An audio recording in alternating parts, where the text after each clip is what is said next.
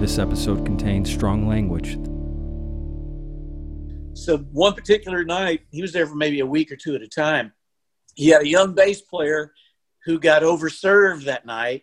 And then he got angry and I guess mad at my dad or jealous or whatever. And so he picked a fight with my dad. And this young guy took a chair, like I'm like 13, I guess. He took a chair, threw it at my dad, and my dad ducked, and it went through the lobby window of the hotel lobby where we were. Holy and broke shit. The window out.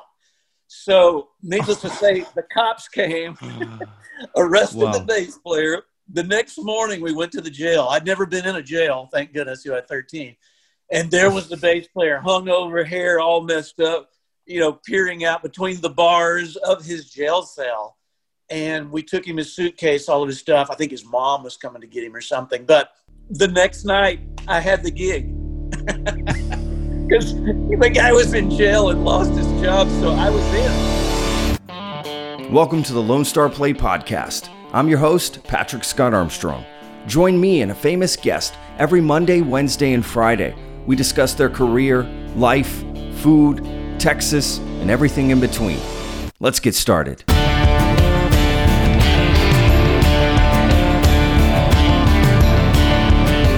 All right, guys, and welcome to another episode of the Lone Star Play Podcast. I'm your host, Patrick Scott Armstrong. All right, let's get to it. My guest today is Terry McBride. Yes, he's a legend in the country music industry. He famously toured with Brooks and Dunn. Yeah, know those guys?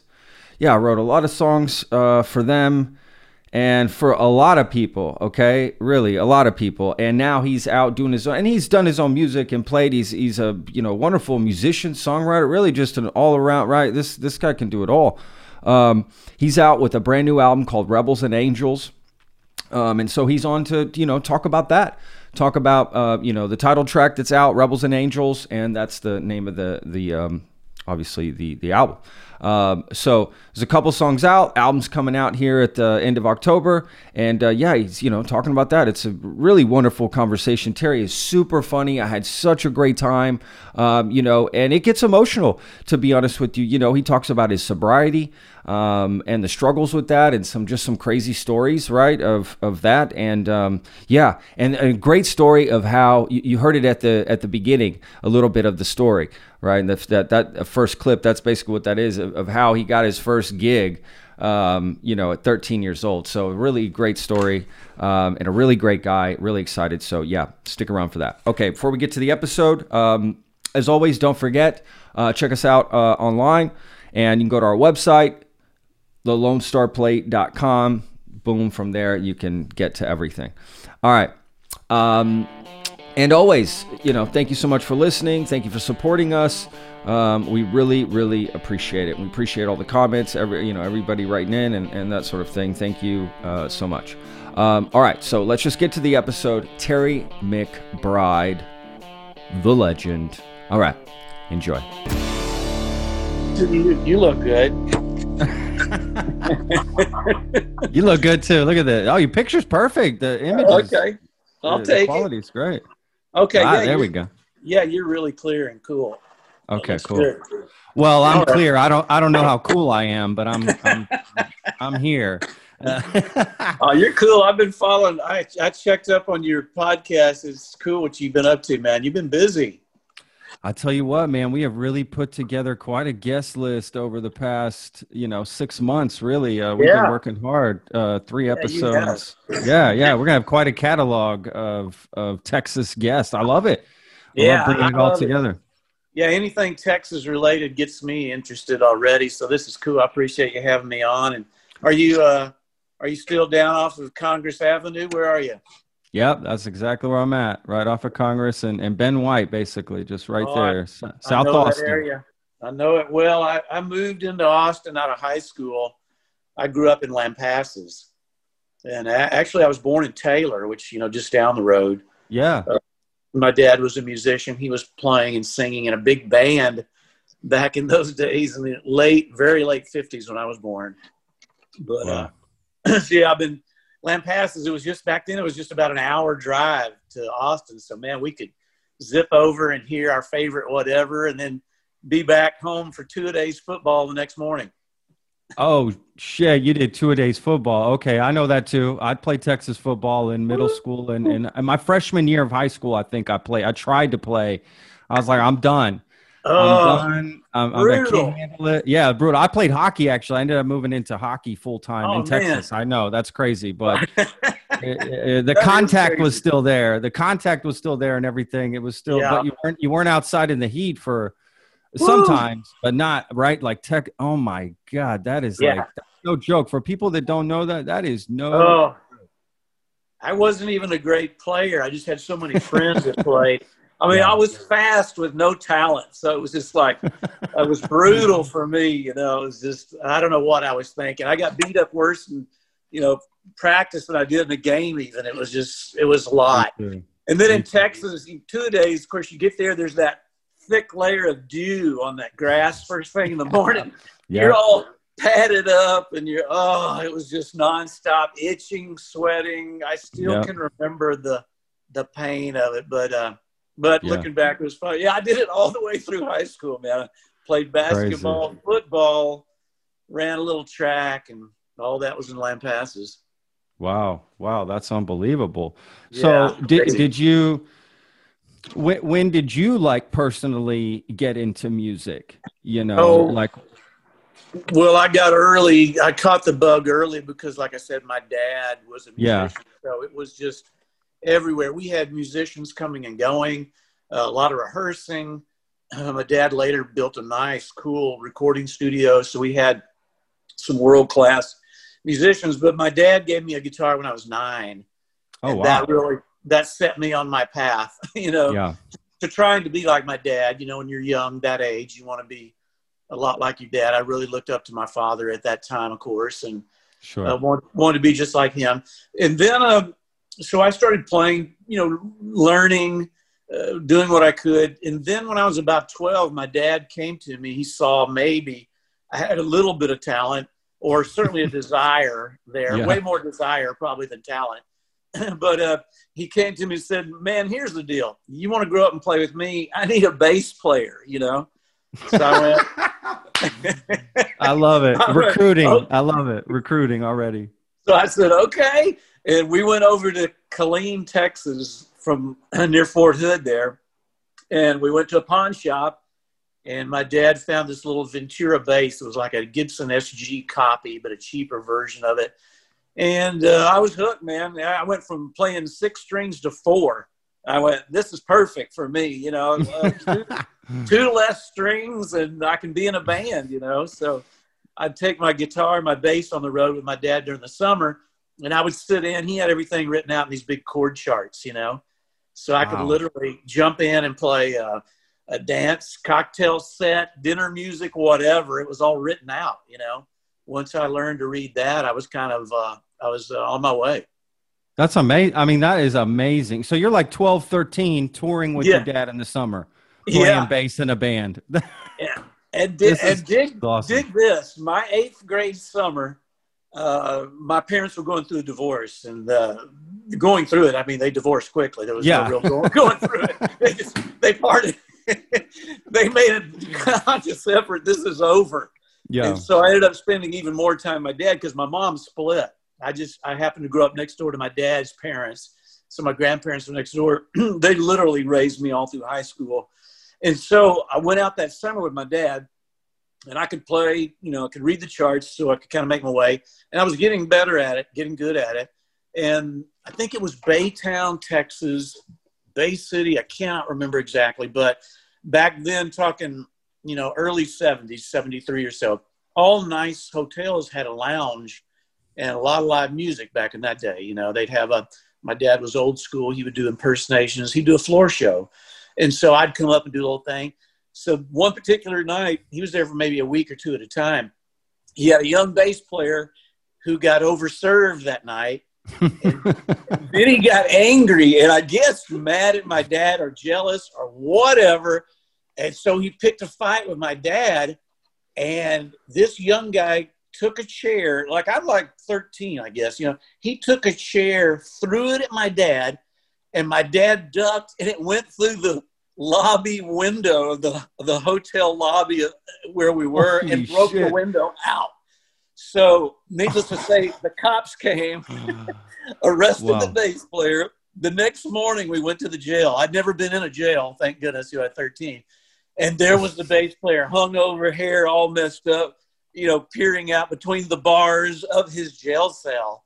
And we took him his suitcase, all of his stuff. I think his mom was coming to get him or something. But the next night I had the gig because the guy was in jail and lost his job. So I was in. So I played the whole summer with my dad at 13 and thought in my mind, I'm in the band. Of course, when my freshman year of high school started, my dad let me know that's not the case, but I was heartbroken. I thought, I did a good job. When I was 13, I looked like I was about 10 or 9. I was small and skinny and very youthful. Yeah. And I got in, and I had a lot of unusual experiences because of it early on.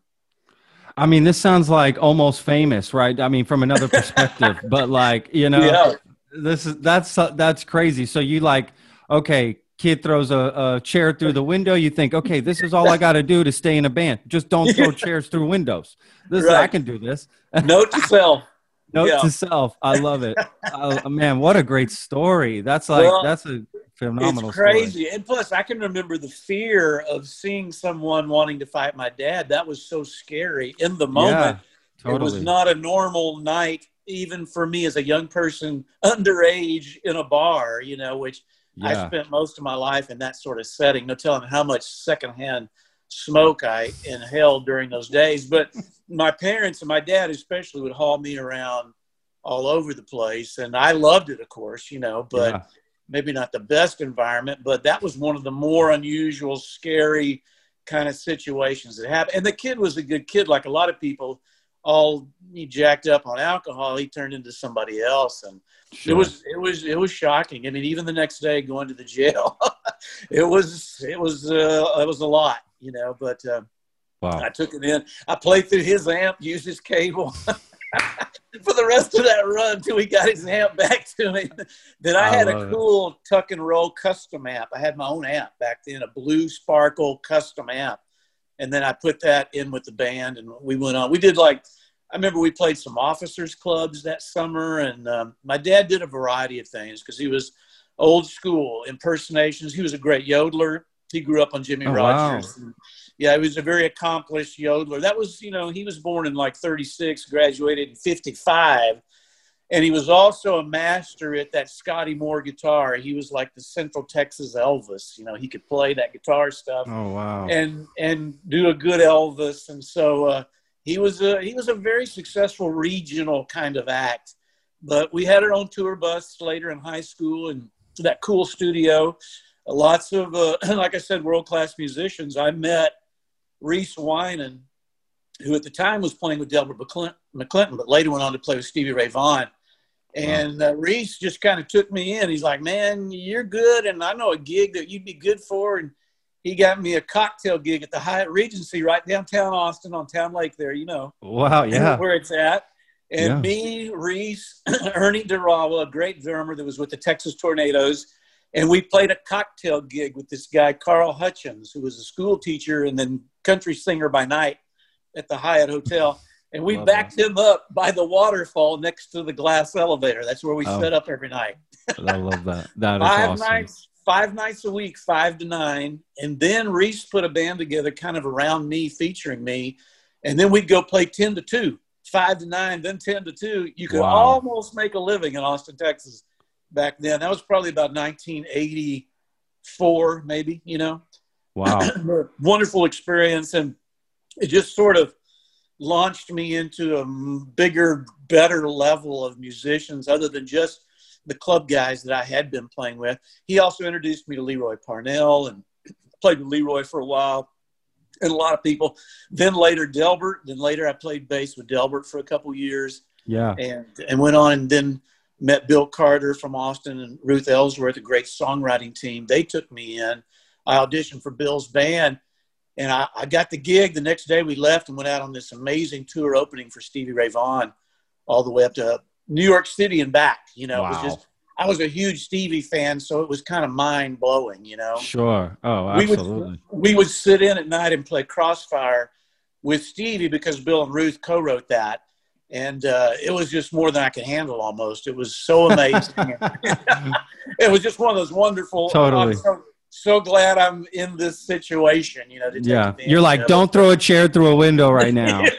Whatever I do. Thank God I was sober at that point. I had come out of a drunken haze of about 2 or 3 or more years. I'd finally kind of gotten my shit together. Enough to keep a gig anyway, and was focusing on songwriting, and that really opened a lot of doors. So I just kind of stayed on that path for quite a while, about 17 years before I veered off and went back and really went into another spiral that was crazy. And then now I'm sober again for 10 years. So that's awesome. Well, congratulations. Thanks, man. It's good. It's been a struggle, but I've lived to tell about it, and that's kind of the best part of it, you know.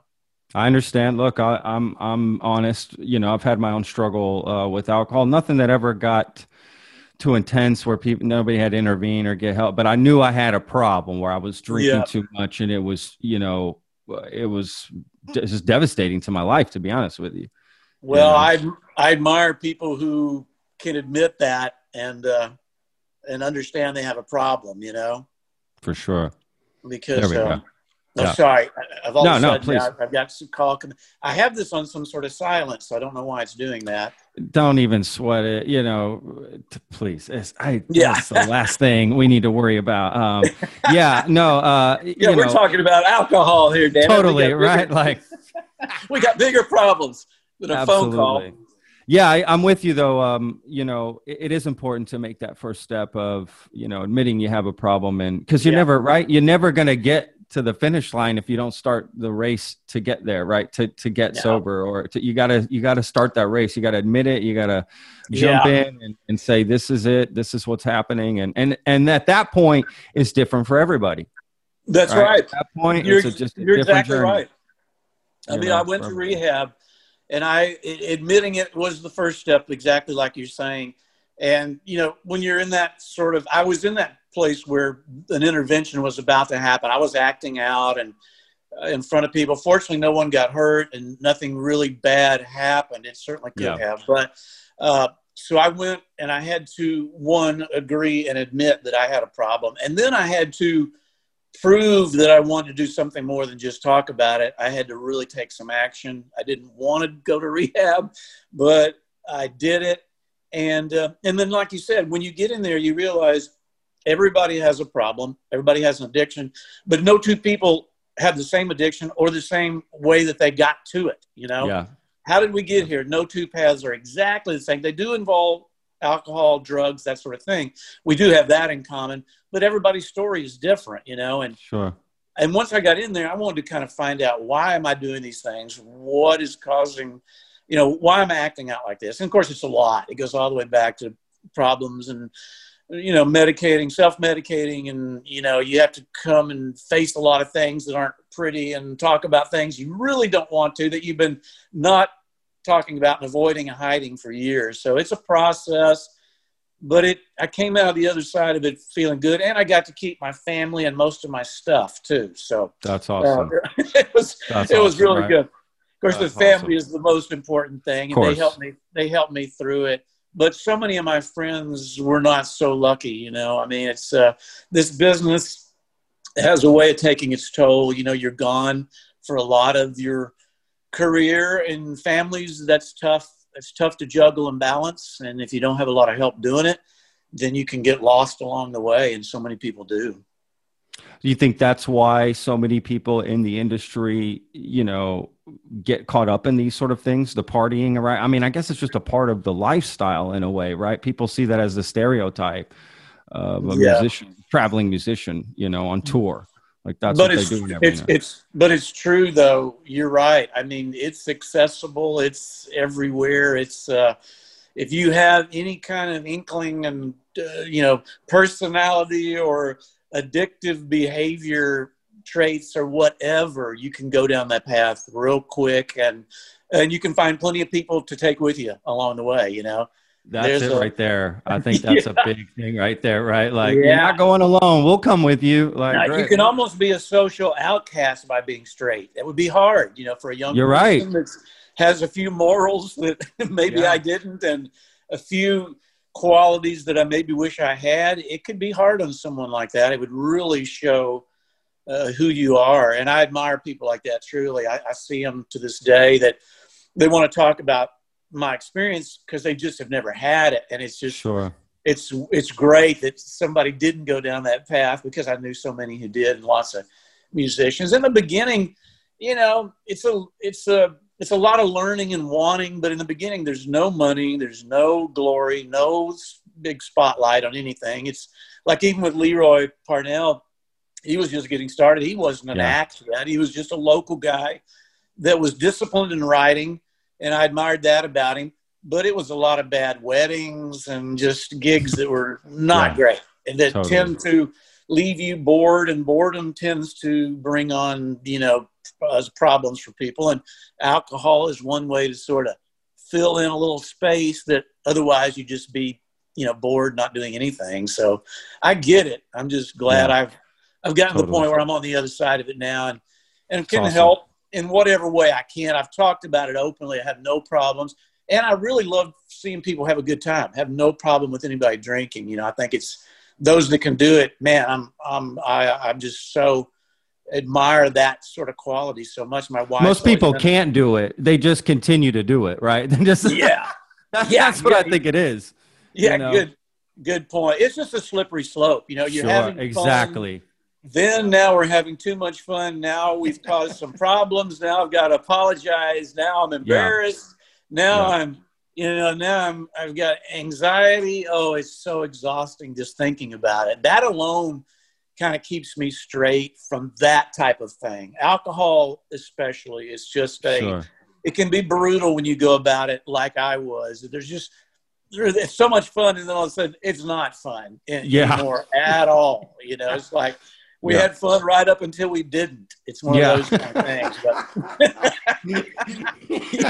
But unfortunately, man, it was starting to, and when that starts to become a pattern, then you got a problem, you know, dang it. But, you know, we could talk about that all day, and those that know, and what wore me out a little bit, and, you know, AA is a wonderful thing, but just the war stories sometimes are like, oh, it was, you know, I mean, I get it. You need to get that out, but we all have those if you've been through it. You know, it's tough. Like you said early on, no two situations are exactly the same. Even if you're talking about alcohol, you know, it's different. Yeah.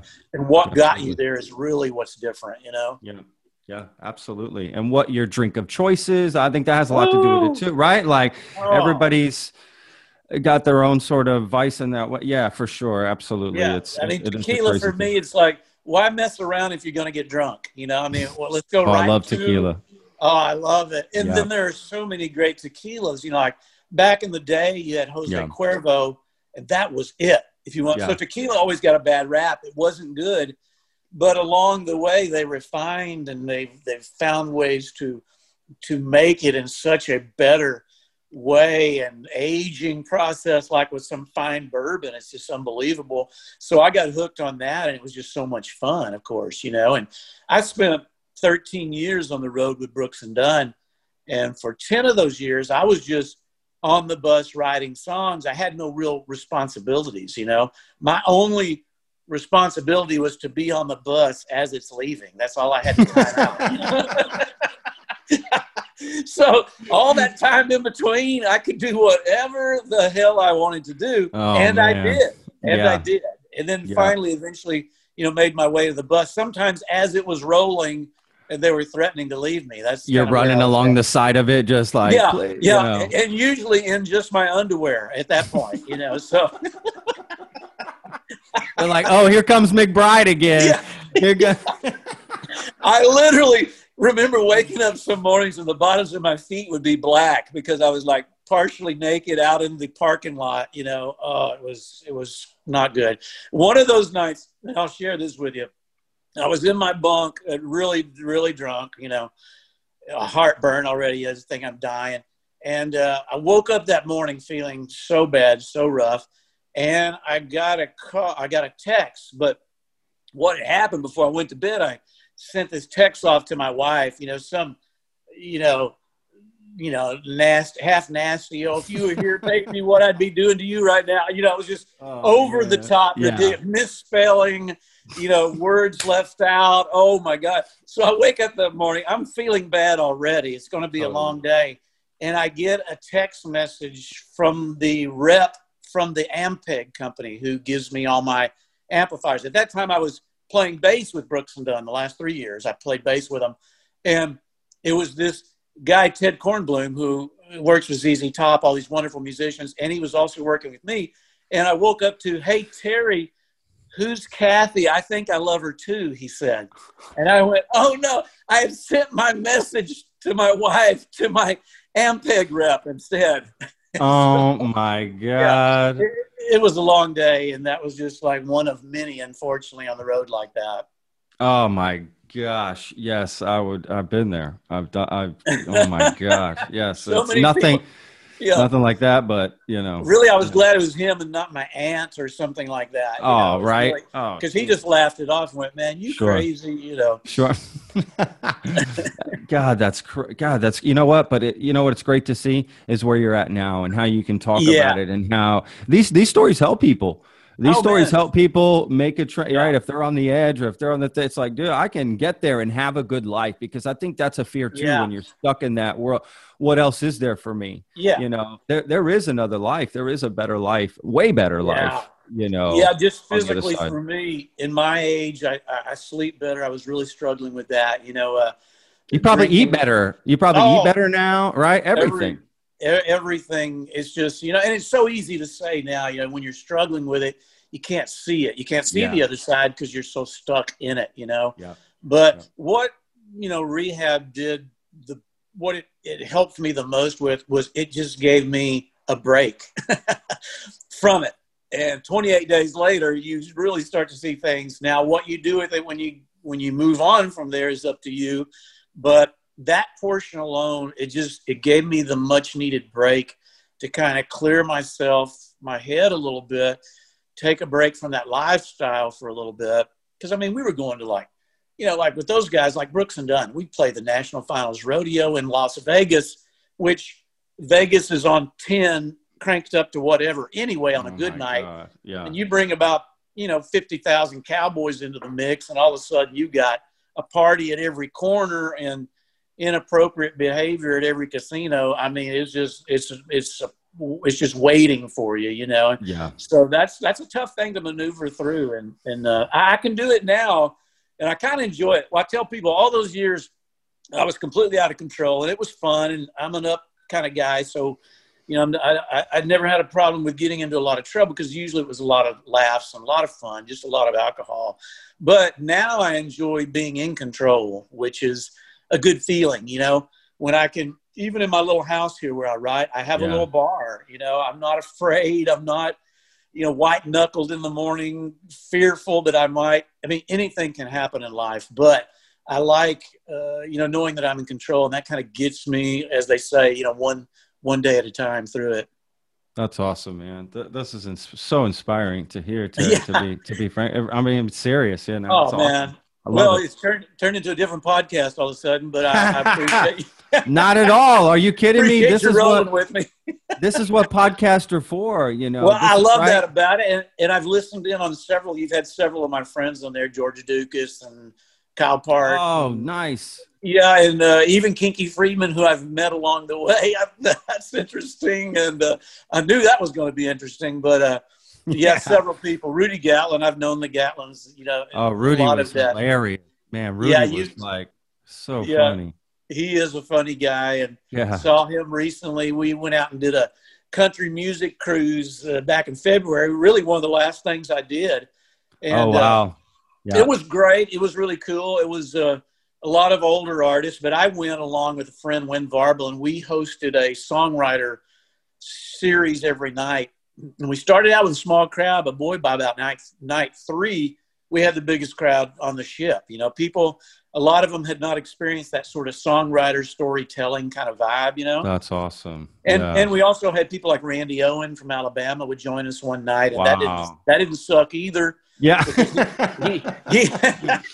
he had amazing stories. And next thing you know, we're singing along to Feel So Right and things like that. It was pretty amazing, you know.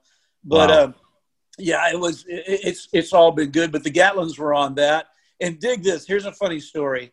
I was having dinner, you know, there on the ship, and I could see these two women at the other table. I'm with Win Varble, this other songwriter from Nashville, great songwriter. And two girls are staring and talking, and I was going, oh boy, you know, somebody recognizes me, you know, and so they're going to come over, and they did. And so she's talking to me, and Win goes, hey, I'm going to head on back to the room. I said, okay. And she's going, gosh, I've just been wanting to meet you for so long, you know, and I just hope I'm not bothering you. I said, oh, no, hey, let's get a picture. And as she's talking, and she goes, well, you know, I already got the brothers, Steve and Rudy, already got their picture. So I went, oh, no. She thinks I'm Larry Gatlin. Oh, my God. Oh, shit. Oh, yeah. The price of fame, it comes with a certain cost, and it's a humbling experience. How do you handle something like that? Because, I mean, what do you do? What do you say? Oh, I think I made up some stories about Rudy. One of them was adopted, I said, and I just rolled with it. You know, I felt bad for her and me at that point. Oh, that's exactly what I would do. Just roll with it and make shit up. I hated to, you know, then later she's going to see Larry on the ship and go, that doesn't look at all like the Larry I just met. No, that's awesome. Oh, dang it. I know it. That's crazy. Oh, God, that's a funny story. So you said that was one of the last things you did before the lockdown, right? So what is it like now, not being able to because you got a new album coming out. We got to mention that, okay? Rebels and Angels. Yeah, we got to talk about this new album. Okay, we got to talk about this. That'd be great. You know, a new album coming out, right? And what's crazy is, right, this whole pandemic, global thing hits, right? Touring, going out, promoting. Yeah, you must have had a plan in place. So, like, just talk to us about that. How all this is going down here.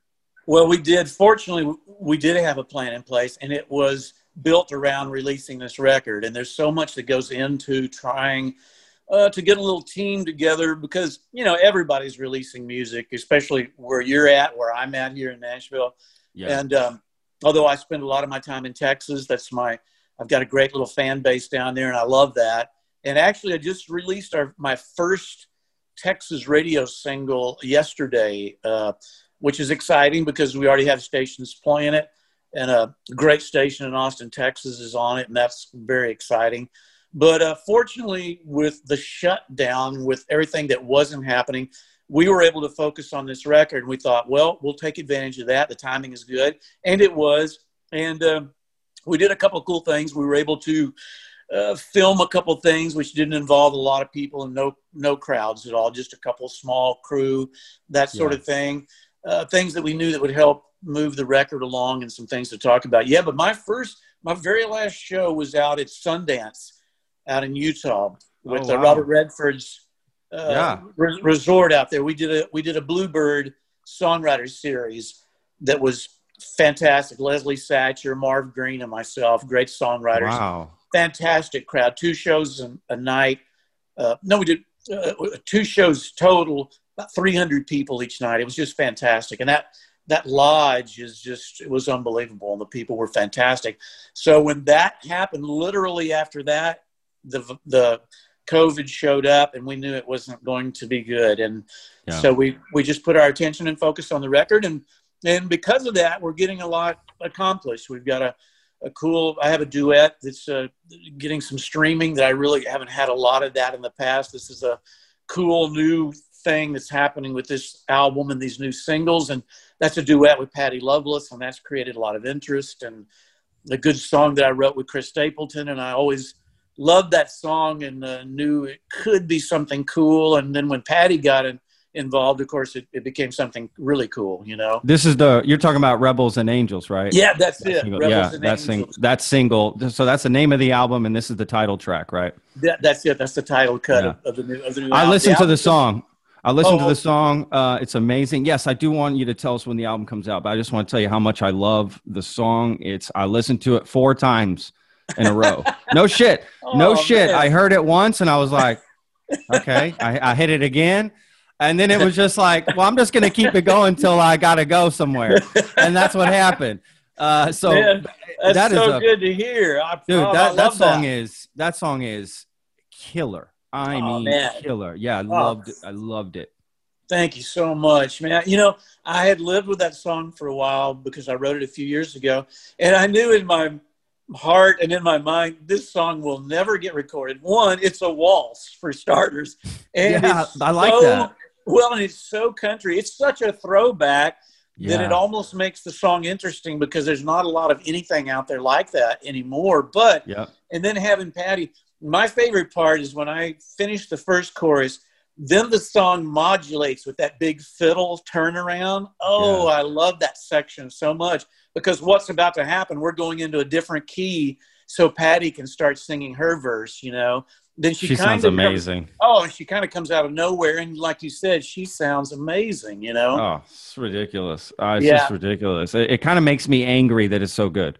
It's so good. I'm angry. It's like, what the hell? This is, it's amazing. I mean, it's just such a great song. So you said you wrote it with Chris Stapleton, right? Yeah, right. I'm a big fan of his, big fan of his as well. So that's awesome. Yeah. You guys have worked together a lot though, right?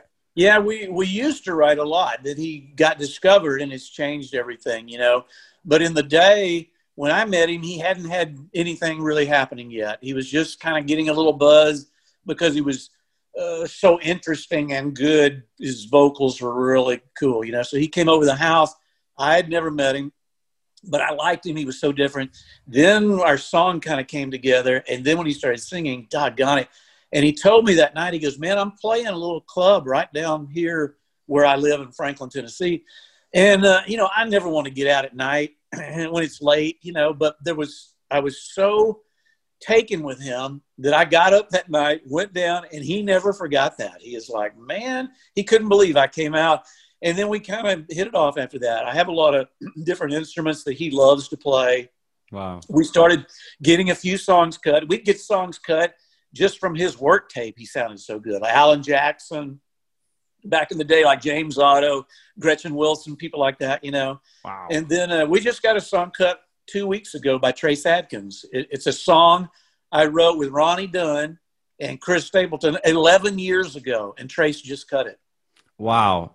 Yeah, so that's awesome, right? Yeah, you're like, pull one out of the vault, sell this baby. A song nobody remembers, and it finally found a home. I've had a couple cuts with Trace. He's a great guy. My last song that he cut, this tells you a little bit about Trace Adkins. He called me. Of course, he's got that voice that just sounds like, God talking to you or whatever you can imagine. Or whatever God's voice might be. It's so big and powerful. Even over your... I think you're right. Even over your iPhone, it's something special going on. Your phone's rumbling. He's got hitting levels that nobody hits. And he called and left me a message because I didn't recognize the number. I didn't have his number in there at that time. But he called and he goes, Terry, he goes, I cut a song years a day. He goes, it's so good. I can't believe you wrote it, he said. That says a little bit about him. He's a great guy. Everybody likes Trace. They always have. He's just a good guy, and he has a huge following because of it. No, that's awesome. That's so amazing to get to be a songwriter as well, not just a singer, right? And get these and work with all these great, amazing people. And that's amazing. When you write a song, I have a couple of questions about this song. One, I guess one part is, that song was 11 years ago. So I guess songs have these journeys, right? So you never know when you write a song where this is going to go. But do you ever write a song with a particular artist in mind? Well, not often, but when I first started coming to Nashville, being from Texas, growing up there, we wanted, and I say we, me, Bill, and Ruth at that time were writing these cool country songs. I'd been making trips to Nashville, not getting a lot done, but with them, they elevated my level of writing. We had several what we thought were really good songs, and we were starting to get some feedback and some buzz about it. So they sent the demos up here to Nashville to a guy named Jody Williams, who was working at BMI back then. I didn't know Jody, but he just took it upon himself to go, man, whoever's singing these demos, he needs a record deal, is what he told Bill and Rick. We went, man, that's great. We're going to be there in town anyway. Get us a deal, you know. But we wanted in our hearts, we wanted a George Strait cut. That's what we were headed, you know. We're going to set the bar high, but dang it, we wanted George Strait. So over the years, in my second cut ever as a songwriter, my first was John Anderson, and then the second was George Strait. It was a song I wrote with Jim Lauderdale. That's awesome. So that was literally like a dream come true. I had wished it and dreamed about it, and you have no idea if that will ever happen. And many a great songwriter in town has never had a George Strait, and I've ended up with a couple. And so after that, I would write songs for George, and he would always take one. Came close to getting several cuts, but I did have the title of his album called Always Never the Same. That's a song that I wrote. And at the time, they thought it was going to be a huge single. It wasn't, damn it. But we did get the cut. It was the title cut. But those kind of moments are just so big, it's hard to even put it into words, because when you've dreamed and lived music your whole life, I've had this, you know, I'm 62 now, which is shocking to even think that. But I've had this love affair with music since I've been about 9, you know, and it's meant so much to me. It can break your heart too. But then there are moments like that where it can just turn the whole thing around, and you realize why you're in it, why you do it. And it's really not for the fame or the money. It's just being recognized for something you created is such a wonderful feeling, especially by someone that you admire and you respect to that degree, you know? Absolutely. Yeah. Do you feel legitimized in some sense? Well, it's just so good to be able, when I first came to town, people go, well, what have you done? And it's like, nothing. I've done nothing, you know?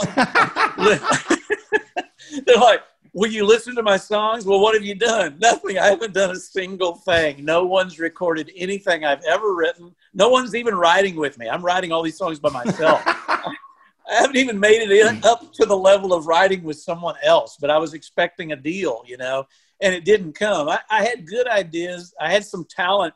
I just didn't have great songs. And I'm coming to a town where it was built on great songs and songwriters, you know, and artists that recorded them. So I went from, you know, junior high B team trying to get into the pros, you know. It was how do you become a better songwriter, you know, for someone out there, right, who's a starting artist, maybe they just starting to write songs, or maybe they're been doing it a long time like you, and just still there. What do you know, what steps, what do you do to become a better songwriter? Is there a book you buy? There probably are. I think a great way to learn is especially here, there are lots of, and there used to be, we'll get back to that at some point, so many venues where there's a focus on the songwriter. You can literally go to the Bluebird wherever you want, and you can hear your favorite song sung by the person who wrote it. And that's a powerful moment, you know, whether it's a performance that's different from the artist that cut it, hearing the person that created it, wrote it, created that melody, that's powerful. That alone will inspire you to want to be better, you know. Then it's a process of continuing to do it. You know, you have to work at it. And then being able to edit yourself is a tough one, you know, where you get out of that place where everything I've written is great, you know, because it's not great, especially in the beginning. It's not even good, you know. You've got to keep going. You got to keep working at it. You got to get better, or you never will be better. I think that makes sense, doesn't it?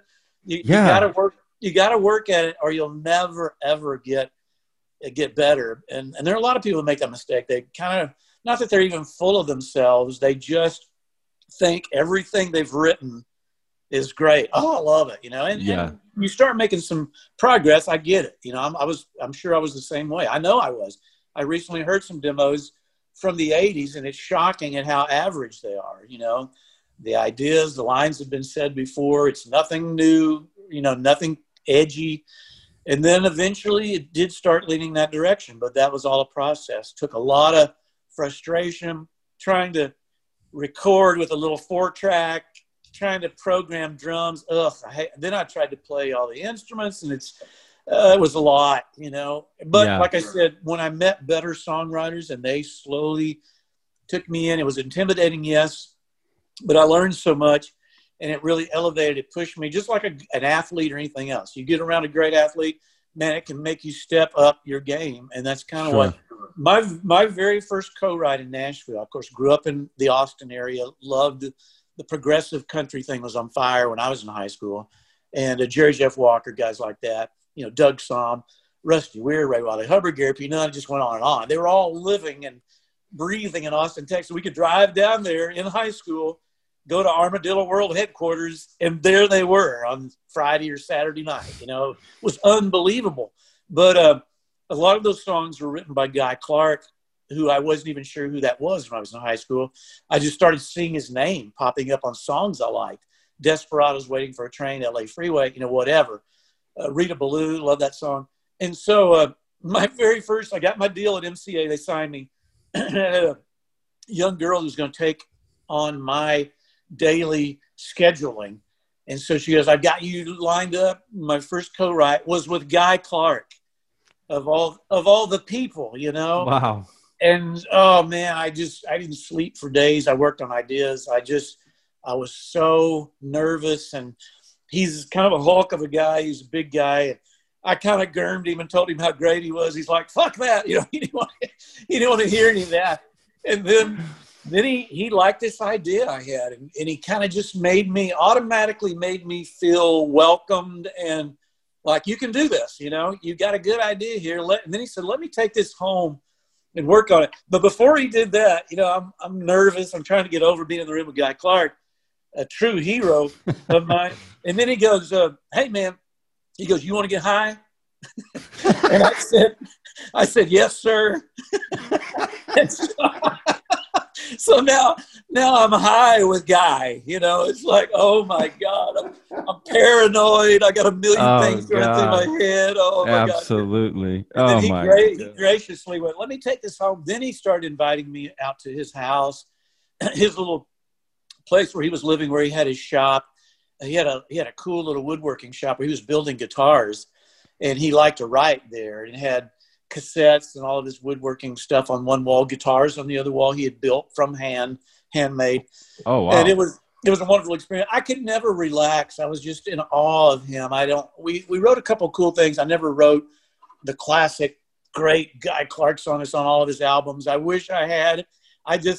He's one of those guys, he was just too big for me in the room. And I knew in the back of my mind, guys like that, he doesn't need someone like me to write a great song. He wrote most of those by himself, a lot of them, but he was doing me a favor. I had a deal. I'm from Texas. This is going to be we should meet, the label guy.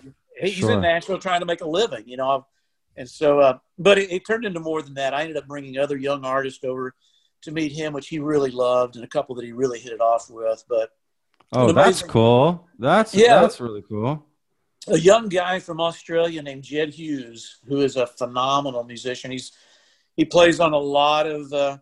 Why is there a lot of Australians that play country music? It's alive and well over there. I mean, I went and toured there with Brooks and Dunn, and it's a big part of music. Yeah, they remind me of Texans in a way. They're rowdy, drinking, music loving. Love Australians, man. Yeah, I love Australians. Yeah. Oh, we were there for 15 days, and it was phenomenal. I loved it, man.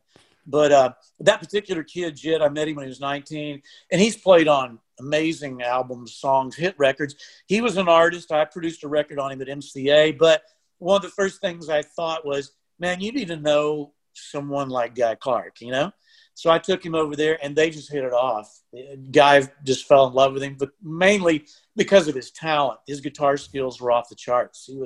He was phenomenal, and he still is. He's about 37. He was 19 when I met him, but yeah, I've always been like that, especially with someone like Guy. If I'm mentoring or if I'm helping someone, helping get them in the room with someone like that's somebody you need to know, Well, I think it's part of the industry, right? You're helping each other. I think that's, keeps it going. I think that's phenomenal. When you're writing a song with people like that or anybody really, do you think it's, especially if you're starting out, do you think it's important to put your ideas out or stay back in the, shadows and listen and kind of, or do you think, you know what, just throw it out. If they're going to trash it, they trash it, but we move on, right? At least I know that's no good and I can focus on something else. I mean, I'm asking for other struggling songwriters out there who are like, well, do I keep my mouth shut? Right. Do I just go get food?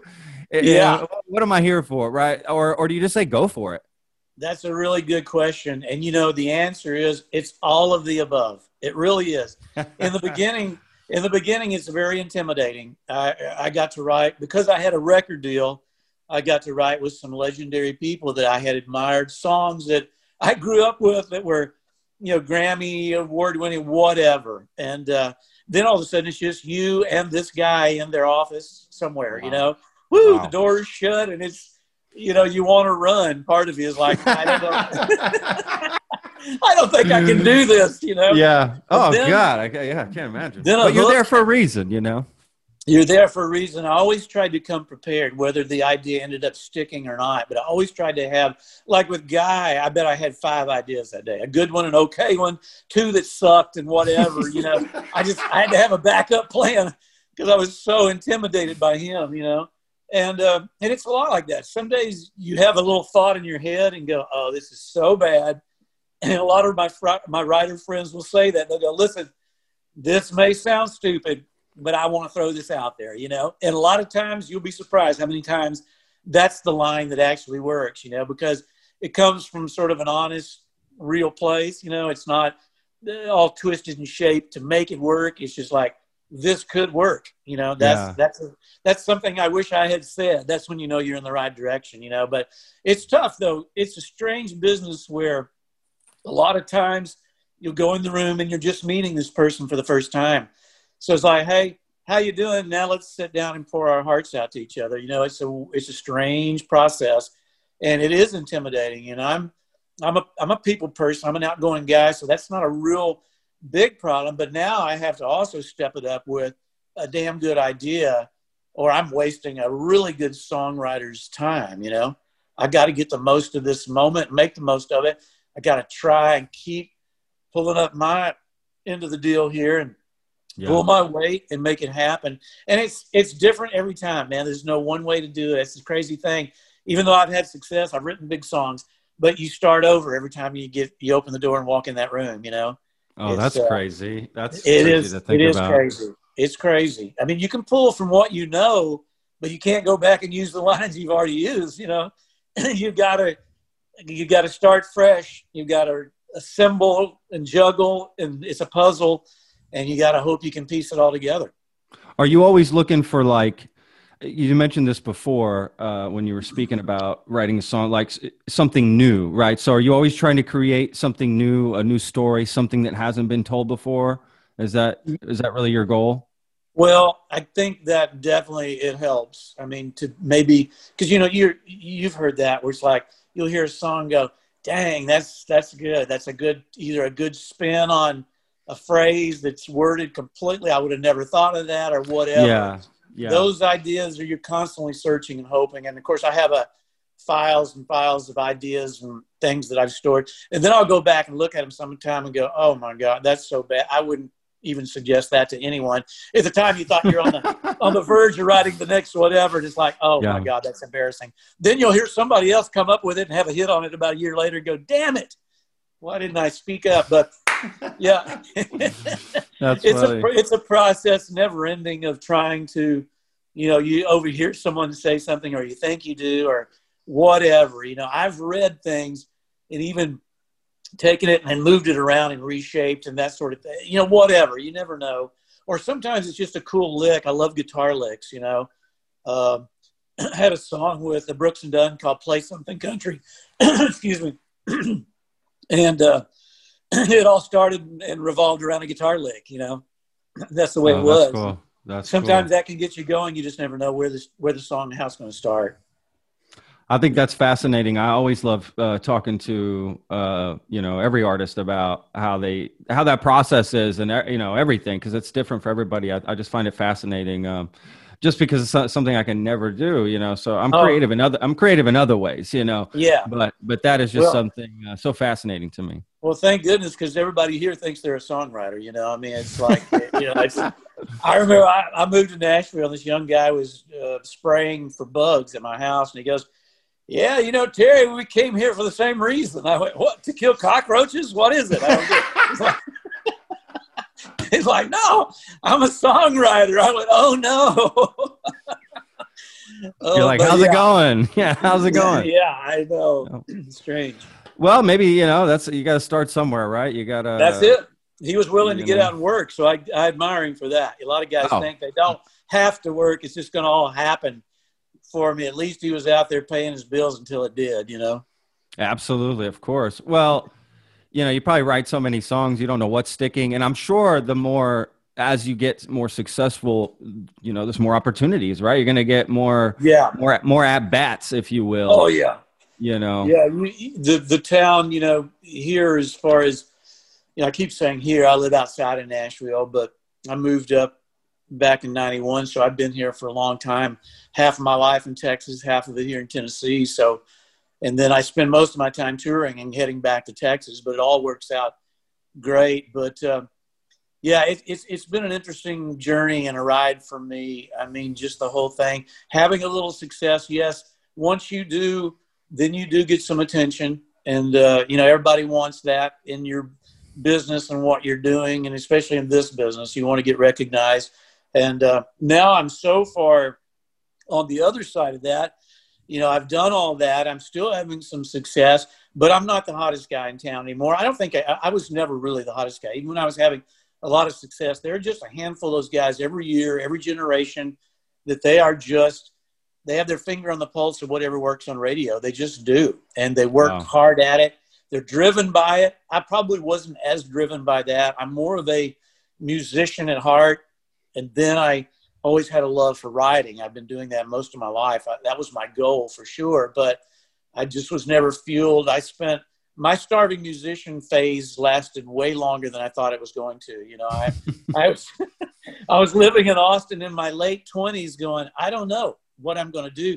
All my friends had already gone on to college.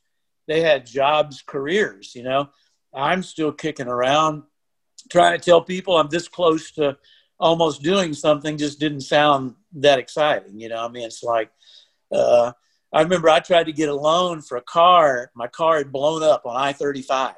Oh my God. Had a hand-me-down Buick Electra or something for my father-in-law. And I think I just put new tires on it. And I was coming back from working out, and I was getting ready to get off of my exit, like Old Torf or whatever there, where I was living at the time. And every idiot light on the dash panel came on. Like, you are fucked at this moment. Because I mean, it did not look good. That's smoke and every light on your dash is not a good one. So No. I limped my way over, grabbed my little bag or whatever I had, kicked the door shut, and that's the last time I ever saw that car. They hauled it off for scrap, I'm sure, later. But I tried to get a loan for a car, like a used car. I'm talking used, And I remember my banker at the time was like, yeah, I'd been signed to MCA. I already been signed to one of the biggest record labels in the world. And my banker's like, yeah, man, Terry, this all sounds good, but I don't get it, I was like, and they wouldn't loan me any money because of it. I was a bad bet. Yeah, they wouldn't even loan me. I think it's like $8,000 I was trying to get. Couldn't even get a loan for it. That sounds like a Coen Brothers scene right there. Right there. You're at the bank, you're explaining it, and then Terry, I just don't get it. Right? I don't get it. Like Tony Brown, he was producing like George Strait, Vince Gill, Patty Loveless. I had a whole, I had a plan going in, and man, they just shot it down. And this was my little hometown where I'd grown up, mind you, where everybody knew me. And it's like, man, this sounds good, Terry, but I just don't understand it. I don't know that we can, bank on that alone. I went, so Leroy Parnell turned me on to this woman, Lisa Harless, who's still my banker 30 years later. Wow. I called her out of the blue from Austin, Texas. And she goes, Terry, now let me get this straight. You're signed to MCA. You're working with Tony Brown. She goes, how much money do you need? And I went, Fantastic. So she wired Thank me you. the money overnight to me. I'd never even met her yet. Look at this. That's how you do it. That's boss move right there. That is boss. She won me over, and I just met with her recently. That would win me over too. That would win me Yeah. over. You send me, so you wire me some money. You got. I'm in. And I was struggling, man. I didn't know where am I going to go. You know, I mean, I'm trying to get a couple things that are slowly starting to line up for me. Yeah. But because I'd come out of that world of making $75 to $100 a night, playing on 6th Street and 3 or 4 different bands at the same time, and some great musicians, wonderful people, but just a real struggling environment. You know, it helped make me become a good player, no doubt. All the work and the other good players around me, but there was just no real way. Even touring with Delbert, gosh, we were opening for Huey Lewis in 1986, the biggest tour. Oh, no shit. Yeah. Really? Oh, my. Huey was the king. When I met Delbert, Huey Lewis, and then, oh, my God. He had the Tower of Power horn section out with him on tour. That tour was called the 4 Tour. That was the huge coming off of all the Back to the Future and all those big songs. I mean, Huey was the biggest pop star in the world at that particular moment. Yeah. But when I met Delbert, I auditioned in his living room. Then we moved to a studio. Then one day later, I was in Miami. We were opening for John Fogerty. I literally went from Delbert's living room to opening for John Fogerty for 30 days. Then we did Huey Lewis for I don't know how many days. It was just amazing. Big arenas all over the country, all the way out to the West Coast and back. And we'd play parties, rap parties in Los Angeles for Dan Aykroyd. We played the world premiere party for the Dragnet movie. Tom Hanks, Dan Aykroyd. What? Yeah, Delbert did amazing things like that, and he drew a incredibly. I just watched that movie. Did you really? I literally, not even a week ago. I just watched the movie. It's still hilarious. I still have my Dragnet police badge they gave me for the world premiere. Oh my God! I mean, it's still hilarious. It still like stands up. It's still hilarious. I mean, I'll have to watch it. And then remember the old guy from Harry Morgan? Wasn't that his name? He was in there. He's from the original Dragnet. Yeah, exactly. Yeah, he was there that night. He's the captain. That's right. He was there that night. I met him, and a lot of people from Saturday Night Live were there. It was an interesting crowd. Yeah, Tom Hanks, of course. He was just young, getting started. You know, he was. Yeah, it's hilarious. That was a world premiere for MTV. Us and the Fabulous Thunderbirds. Oh, really? Yeah. Wow. Yeah, it was fantastic. God, that's awesome, man. God, that is just so amazing. What a life, Terry. Well, that's cool. What a life. Thanks to people like that, Delbert was just a cool guy. He took me in. He liked me. He still does. He's on my new album. Oh, really? I have a song I wrote with him in mind. It's a fun tune called "Went for One and Stayed Till Two." Does a little bit about me and Delbert back in the day. And it's all about that, really, just having fun. We had so much fun, and I've been down to Mexico at his place a couple of times, and it's he's just a wonderful guy. He's a true inspiration. Awesome. I mean, he's almost 80. He won a Grammy this last year. You know, I mean, he's done it all. You know. Unbelievable. Yeah, that's unbelievable. Well, don't forget to talk a little bit before we go here about your album. Okay, so let's tell people when it comes out. Yeah, I believe the release date's October 23rd, so we're getting closer to it. Okay, October 23rd. I think this episode comes out probably like 10 days is my guess. Cool. That's usually so it'll come out right before that. So, yeah, okay, so October 23rd, put that on your calendar. Yeah. Right now, make sure you can get it. But the song is already out, right? You can listen to the title. Two singles are already out right now. 2 singles, exactly. A couple little sneak peeks to the album. The first one is called Callin All Hearts. That's my Texas release. Yeah, it's awesome. And it's we're excited about that. And then Rebels and Angels, the title cut, the duet with Patty Loveless. That's out. You can find it. And I'm easy to find. And just start looking for Terry McBride music on most places. And I'm out there and love hearing from everybody. That's been the fun part of this little journey is my crowd consists of these original fans and then a lot of younger fans who grew up listening to their parents' music or whatever. And it's made for a a dedicated little group, and then getting some That's new awesome. fans along the way has been great. It's just been fun, and starting to see that grow as time goes by, and this new music has really helped. So it's been fun. No, that's awesome. And you're coming out, right? You're putting out your solo album. Yeah. You're going to start playing. Yeah. This is going to be a whole nother journey, right? For you. We're already booking dates slowly in 2021. I am doing a cool thing out in Abilene, November 5th. And that's with Robert Earl Keen and wow. a buddy of mine from Nashville, Win Varble, and it's put on by Mark Powell. It's called the Storyteller Series. They do it every year. And Mark also has that big festival they do in Abilene every year, like Outlaws and Legends Festival. It's very popular. But anyway, it's sort of a songwriter portion of that sort of festival. They sell it out every year. It's a great opportunity. And awesome. I'll be doing that sort of as a one-off, but also going to visit a few stations that are playing the song early. I just want to kind of go by and see a couple people that want to meet, and that's easy enough to do, sort of one-on-one. Yeah. Absolutely. But it's all good, man.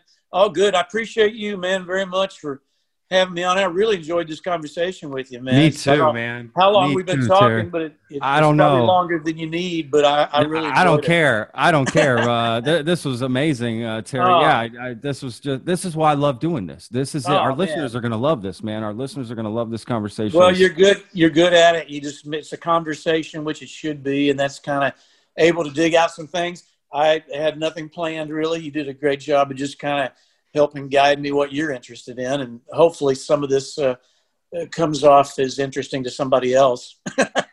I think so, man. Look, we took a journey. It's inspiring. You talked about your album. You told great stories, funny stories. This is exactly – I wish every guest was like this. This is what I'm going to expect now, Terry. You set the bar high. So anytime a guest doesn't perform well, I'm going to say, listen, you should really check out the Terry McBride episode for next time. Yeah, I enjoyed that guy, but he's no Terry McBride. I'll tell you that. Yeah, exactly. Well, look, Terry, I wish you the best with this new album, man. I can't tell you enough, how excited I am for you, man. And, just really excited. And again, everything I've heard so far is just absolutely amazing, and can't wait for the album to come out. Oh, thank you so much, man. I hope to see you down in Texas one day. That'd be great. That would be awesome, man. Absolutely. Anytime. I'm in Austin, baby. You're here. I'll take you out. I'm a food guy. I'm a chef, so I'll take you out. I know it. Yeah, I've read a little bit of your history and all that you've done around the world, and the food that's been involved. And, yeah, that's very cool what you've been up to. And then you've landed somehow there. Are you originally from Texas or no? Yeah, man. I grew up in the Dallas area, actually. I went to school there, graduated high school. Well, I moved to Texas when I was 6 months old. So I'm a Texan, right? I consider myself a Texan. That's it. That's about as early as you can get started there, man. Yeah, right. That's exactly. I have a lot of family in that Dallas-Fort Worth area, Crowley, Grapevine, Irving. Yeah, Grapevine. That's where Grapevine, Colleyville is the school district I went to. Wow, really? Yeah, my cousins are from there. My Aunt Sue, my father's sister still lives out there. I have a cousin who lives out near Justin. My other aunt lives in Granbury. Yeah, so know them all. They're all through that area. Yeah, but very cool. Well, listen, again, Terry, I wish you the best of the rest of your day too, and the rest of the week here. And we'll be in touch when the episode comes out. We'll send you guys some links and stuff and all that. And really appreciate it, man. Hey, we'll help get the word out on this end. That's a cool thing for us. And my PR team is really good. And I always like to give them a little follow up after each thing, but you'll get high marks today from me for sure. Well, that's awesome. We appreciate it, Terry. Again, this was just absolutely amazing. I wish you the best the rest of the day. And just can't wait. Rebels and Angels, guys, October 23rd. Okay, do not forget. That's important. And I'm gonna give the whole spiel in the intro too. So don't worry. I'm gonna set you up, right? Hey, big time. Thanks to you. You were thinking about it. I was completely off on what your story, but I forgot I have an album that we might want to bring up at some point.